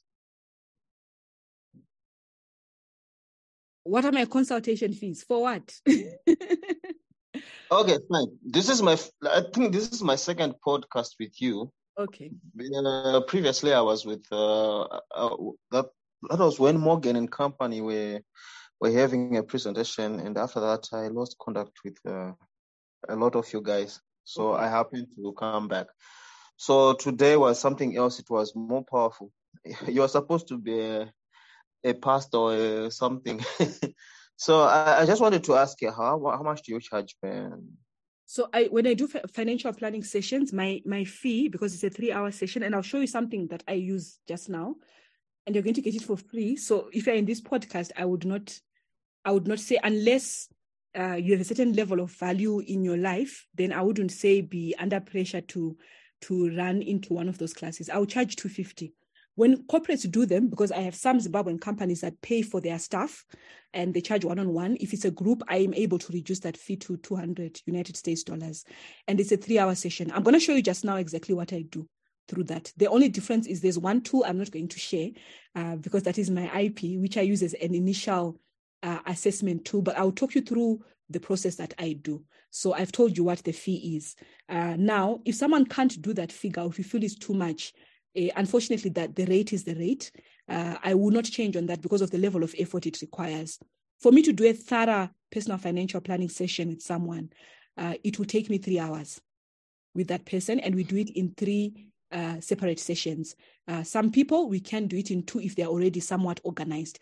Let me go ahead now and share with you the tool that I use as a frame. The tool is found already. Yes. Before you do that, I was referring pertaining to buying stock on the stock market, not necessarily the financial planning. Okay, so that again, is part of what we then do, because I don't do it independent of itself. And you find that even on Twitter, if you ever find me ignoring you on Twitter, it's because someone will have asked me a question like, what counter should I buy? Then that's one angle, and I choose to ignore. Or how do I build a portfolio? Because we have to start, and that's why I'm again pointing to this process. We have to start by assessing where you are. And all of us have different investment goals, depending on your age, your stage, your level of income. What else do you already own? So that assessment stage is a very key stage before we determine what to buy and for how long, right? Look at it this way. You asked me how much I would charge for a consultation. Now, if I was a generic doctor, one could say I charge, I don't know what consultation fees are now. Let me use the most recent one I went to was my dentist. He would say $50 just to open the mouth and take a look and then clean and then tell you what the next issues are. In my case, I can't do that because it's more work. It's the work we do is deep in assessing. So I have to spend more than an hour, at least an hour, asking you specific questions, asking you to do specific exercise for me to build a character of your persona and where exactly you are, which is why we then build it into one specific fee. Now, having said that, if all of us in this room were to share symptoms of something, it would be wrong for a doctor to say, and I'm no cough medicine, because because they are choking, because they just did not wear a jersey. If they warm up, have a dawa, sleep in early, they'll be fine the next day. Another person has a proper lung infection, they need antibiotic. Another person has lung cancer. All of them coughing, which is why when it comes to personal financial planning, the first step is always assessment. And so that is actually where the heavy work is. So unlike a medical doctor, for example, people who are in the space that I'm in cannot charge a small fee for that because that's where the heavy lifting is. Every other thing becomes simple because you're now pointing and giving prescriptions on which particular medicine to take. Some will take cough syrup, others will need bed rest, yet others will need to have an intervention, others will put in palliative care, we're waiting for them to die. You know, that's the fact. So I hope that answers where, and you see where I'm coming from. When I say I can't, from Norway, say, let's help you to build a what is this called? A portfolio. However, if you are looking at doing figures of about 5,000 US equivalent, if you walk into any stockbroker, I guarantee you, they will give you an ear and you won't have to pay for that specific process. Really, they will guide you in that direction. Not all brokers, of course, are necessarily financial planners, which I think might be an issue. But if you already know what you want to do and you want to commit a certain amount, then they could do that. I'm not keen on that process if it's not holistic. So that's me.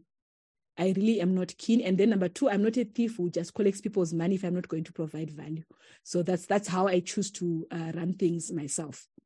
So I see another question, which is it possible to still get a Zim dollar denominated loan if you're outside? Absolutely. Most banks are very keen to offer loans to people who are outside because look, if you're being paid in a different currency and you're borrowing in Zimbabwe dollars, the likelihood of you not paying is quite low. I know for a fact, there's one of my banks is Stanbic, that if you, there's a Stanbic bot we shared in our WhatsApp groups, you can actually be able to determine how much you can earn, how much you can borrow, and what percentage they're using of interest. And you can get in touch with the bank and borrow. I know people who have done that successfully. Again, I'm not shilling them. It's just that that's the one I know. It's limits from where I can actually say with confidence, I've known people go through the full cycle end to end, and they've been successful. So there's that. So it is possible. If you do want to borrow, I will tell you that. Even in dollar terms, you can also do that. I think they're charging about 12% at the moment. So that's something to investigate if you have something meaningful you want to put money into. Okay, I think we've treated all the questions. Any other hands? I do not see hands. Let me now show and share the generic tool, which is not the most recent version, but just so that we have a guide, and then we can call it a day. I did budget not more than 2 hours. I have to sleep because I have to be up at 4 a.m. So I am going to now see if we can enter the full screen. I want to share into the chat, not into the chat rather. I want to share and give a very quick overview of a tool that I use, which is already found now on our website. You can go ahead and download that too, but we'll also share it amongst our groups so that you guys can take charge of your money. So first thing when it comes to money, guys, I want to say this as we begin to draw towards a close. Forgive yourself for any mistakes you've made in the past. Look, you were bad with money. There's really no use crying over spilled milk. So my tool, our journey will start when we start with assessment, with us dispensing a tool where we ask you a number of questions for those that we are running a personal financial session with, right? And like I said, that bit I will not share for free, but this specific tool, which is the other half of the work, is something that I know anyone who is committed can work and self-work by themselves. It's found on my podcast. I'll put the link into the chat just now, and we'll also circulate it in different places. All you need to do, first of all, is by yourself, is to assess where you are. Now, if you're working with a financial planner, there are a number of questions that we ask around your income level. They're very intrusive questions. Do you have a spouse? What is their level of income? Are you employed? Do you have savings? Issues around debt? I won't give you everything, but we will build a frame of where you are. This is only if I'm dealing with you. But here's the thing. If you are dealing with yourself, you might not need me for that process. You can do that all by yourself. You can do that all by yourself and ask yourself, where am I now? That said, though, the other bit that is assessing is this whole net worth thing. Now, please, you're a child of God. This does not reflect on your value as a person. But let me say, it's important to know at any point in time, and try and do this twice a year, right? I do this at my birthday. Then I'll do it again 6 months later, which is at the end of the year around December, because I'm lucky that I'm born in June, literally midway on the 16th, right? Now, I've put in them on Bembiri, Nema, Dongi, Mashanu, Sevenza, Namwe, Chawia. This is a typical person who is listing the things they own. The colors are also very instructive, green, because those are the things you own. There's a simple formula there that adds up to what do you own. What you owe, also important to know. So if you owe 5 chickens because you borrowed from the lady next door and you owe them that, you put it in there. And then your net worth, basically what you own, your assets versus liabilities, is a very important figure for all of us to know. It is important to know Paumire. I'll tell you why, and I'll come backwards to this. You want to think about whether you have an excess of assets over liabilities, which is a good place. We are only fighting for one thing in this yellow box, to be in the positive. So don't worry too much if you have things you owe. Think about your bank loans. If you owe someone from next door, a friend, a lot of people find a lot of relief, instant relief, by just basically looking at where they are in life. This assessment is extremely important. This thing is also sobering. It will tell you that at 40, you have nothing much. But it will also then hopefully kick you in the right place to move in the direction of your dreams. So this is where I am now. And I think it's a really good where I started. And then a few years from now, you can then tell yourself where you are going. So having assessed your net worth, let's hope that it is positive. If it is not, we want to say, let's, as quickly as we can, reduce liabilities. Let's make sure that the nonsense liabilities we take care of. Let's leave fiscal space so that we only borrow where in places where we can then increase our assets. I'll speak to that a little bit more later. But let me just say on the assets, also think about the things I have. How best do I protect them? On the liabilities, let's reduce as soon as possible. Let's get out of all of the silly debt. Let's only leverage debt where it makes sense. And ultimately, let's have a positive net worth. So protect what you own, reduce what you owe, go for the positive there. Second bit is now, after assessing where I said there, we want you to aspire. Now, I don't know why I didn't populate this. I usually have a few things in there, but I want you to think about the things you want to achieve.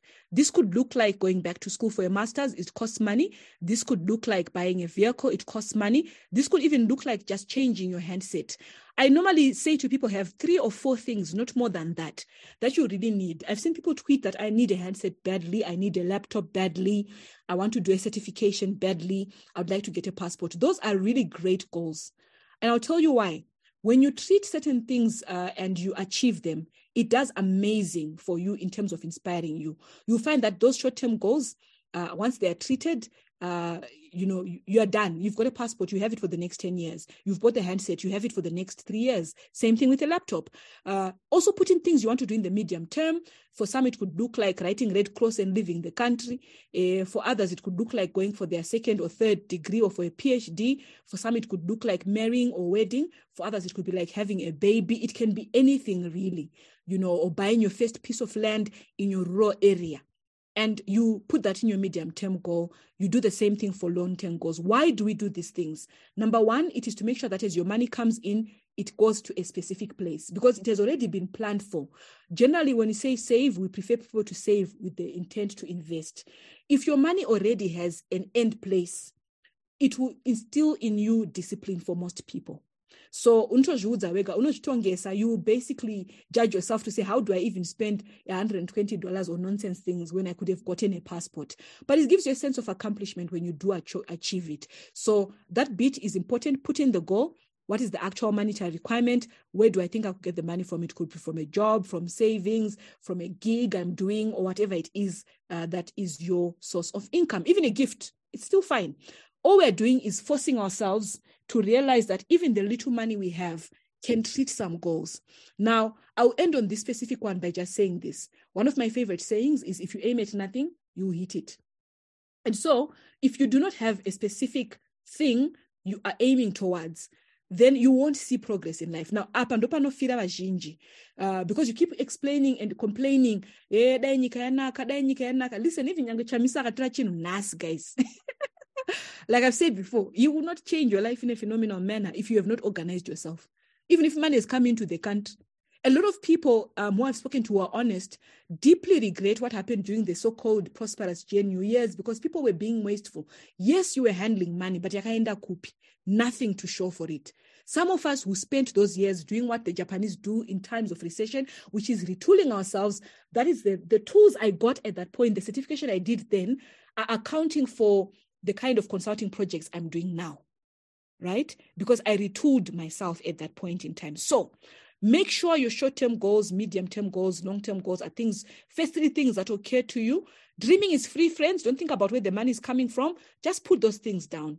More times, or more often than not, when you've put things down, the universe does align in our favor.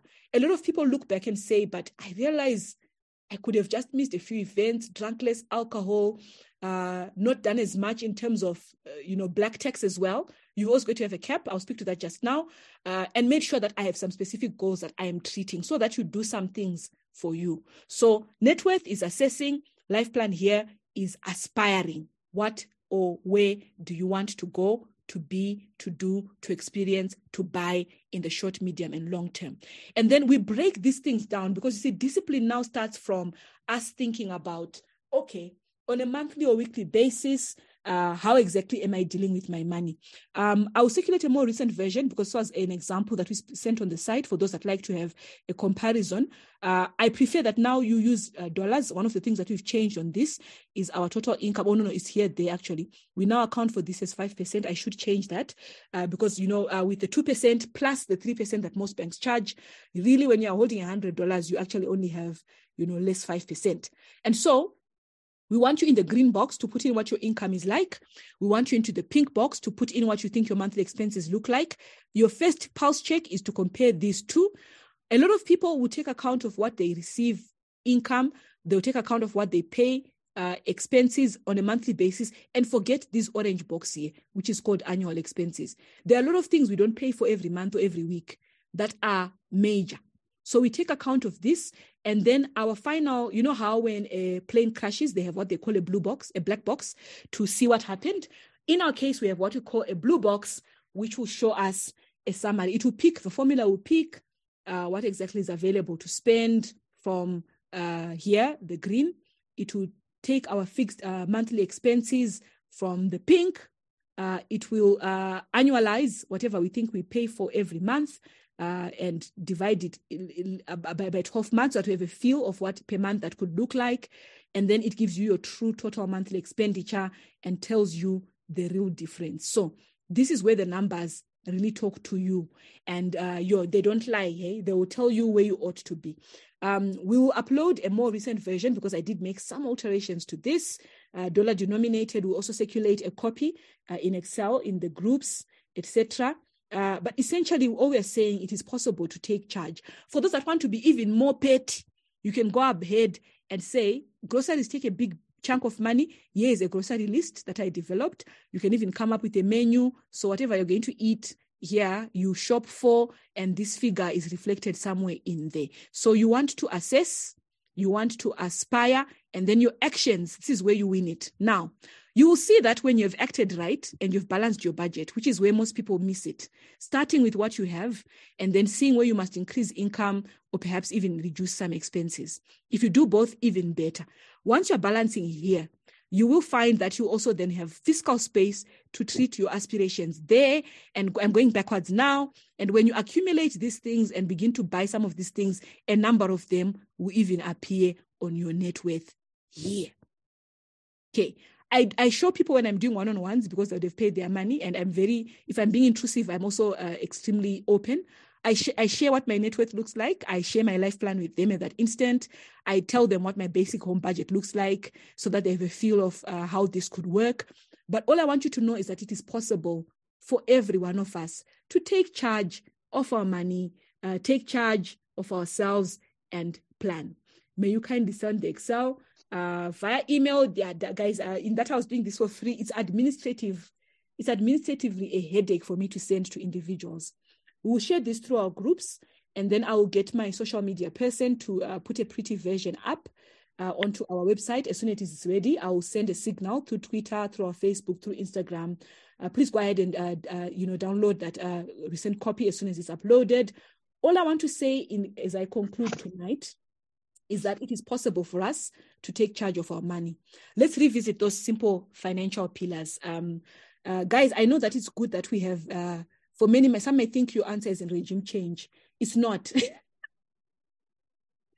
In the new Zimbabwe, if you are not planning your money, you will not suddenly become a dinosaur or a dragon if you were a lizard. Those that have watched Mulan know exactly what I'm talking about. So I want to encourage us, let's go back to the things we can control. Take charge of your money, self-custody where you can.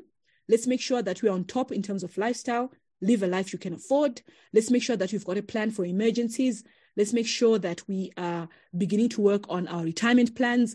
Let's make sure that we have a legacy idea in place. We've done 2 hours. We're not slightly under because I opened with Mugoyo, which is a very long song, but almost 2 hours. I want to thank every single one of you for your attention. Those that ask questions, thank you very much. I can see that the credits are rolling in. Thank you for the appreciation. Someone is saying you usually send us a number for EcoCash. I got to go my drinks. 526543. Those that want to send appreciation by way of EcoCash, yes, we'll accept it. And then any other ways of, find me and I'll tell you which is the best way to do that. But for those that want to send Coca-Cola money, you can go ahead and do that. Thank you very much to those that have been with us. I can see a number of people saying this was very good, this was very helpful. What I've given you guys is a summary of everything you need to know with respect to the very basic things about financial planning. So follow-up meetups, definitely going to bring in some experts around all of the asset classes we spoke to. I've given you the generic personal finance. Go out and do what you can. Given a chance, I'll try and do one that speaks to budgeting alone. It will take the entire 1.5 hours. And I know a lot of people struggle with it. Those that do, we'll make sure we have a great meetup for you guys. So enjoy your weekend. You did well by attending this place. You want to save $10. So get the tool, do what you can to take charge of your finances. Still register to vote for the person that you think is most appealing to you. But I want you to be mindful of this.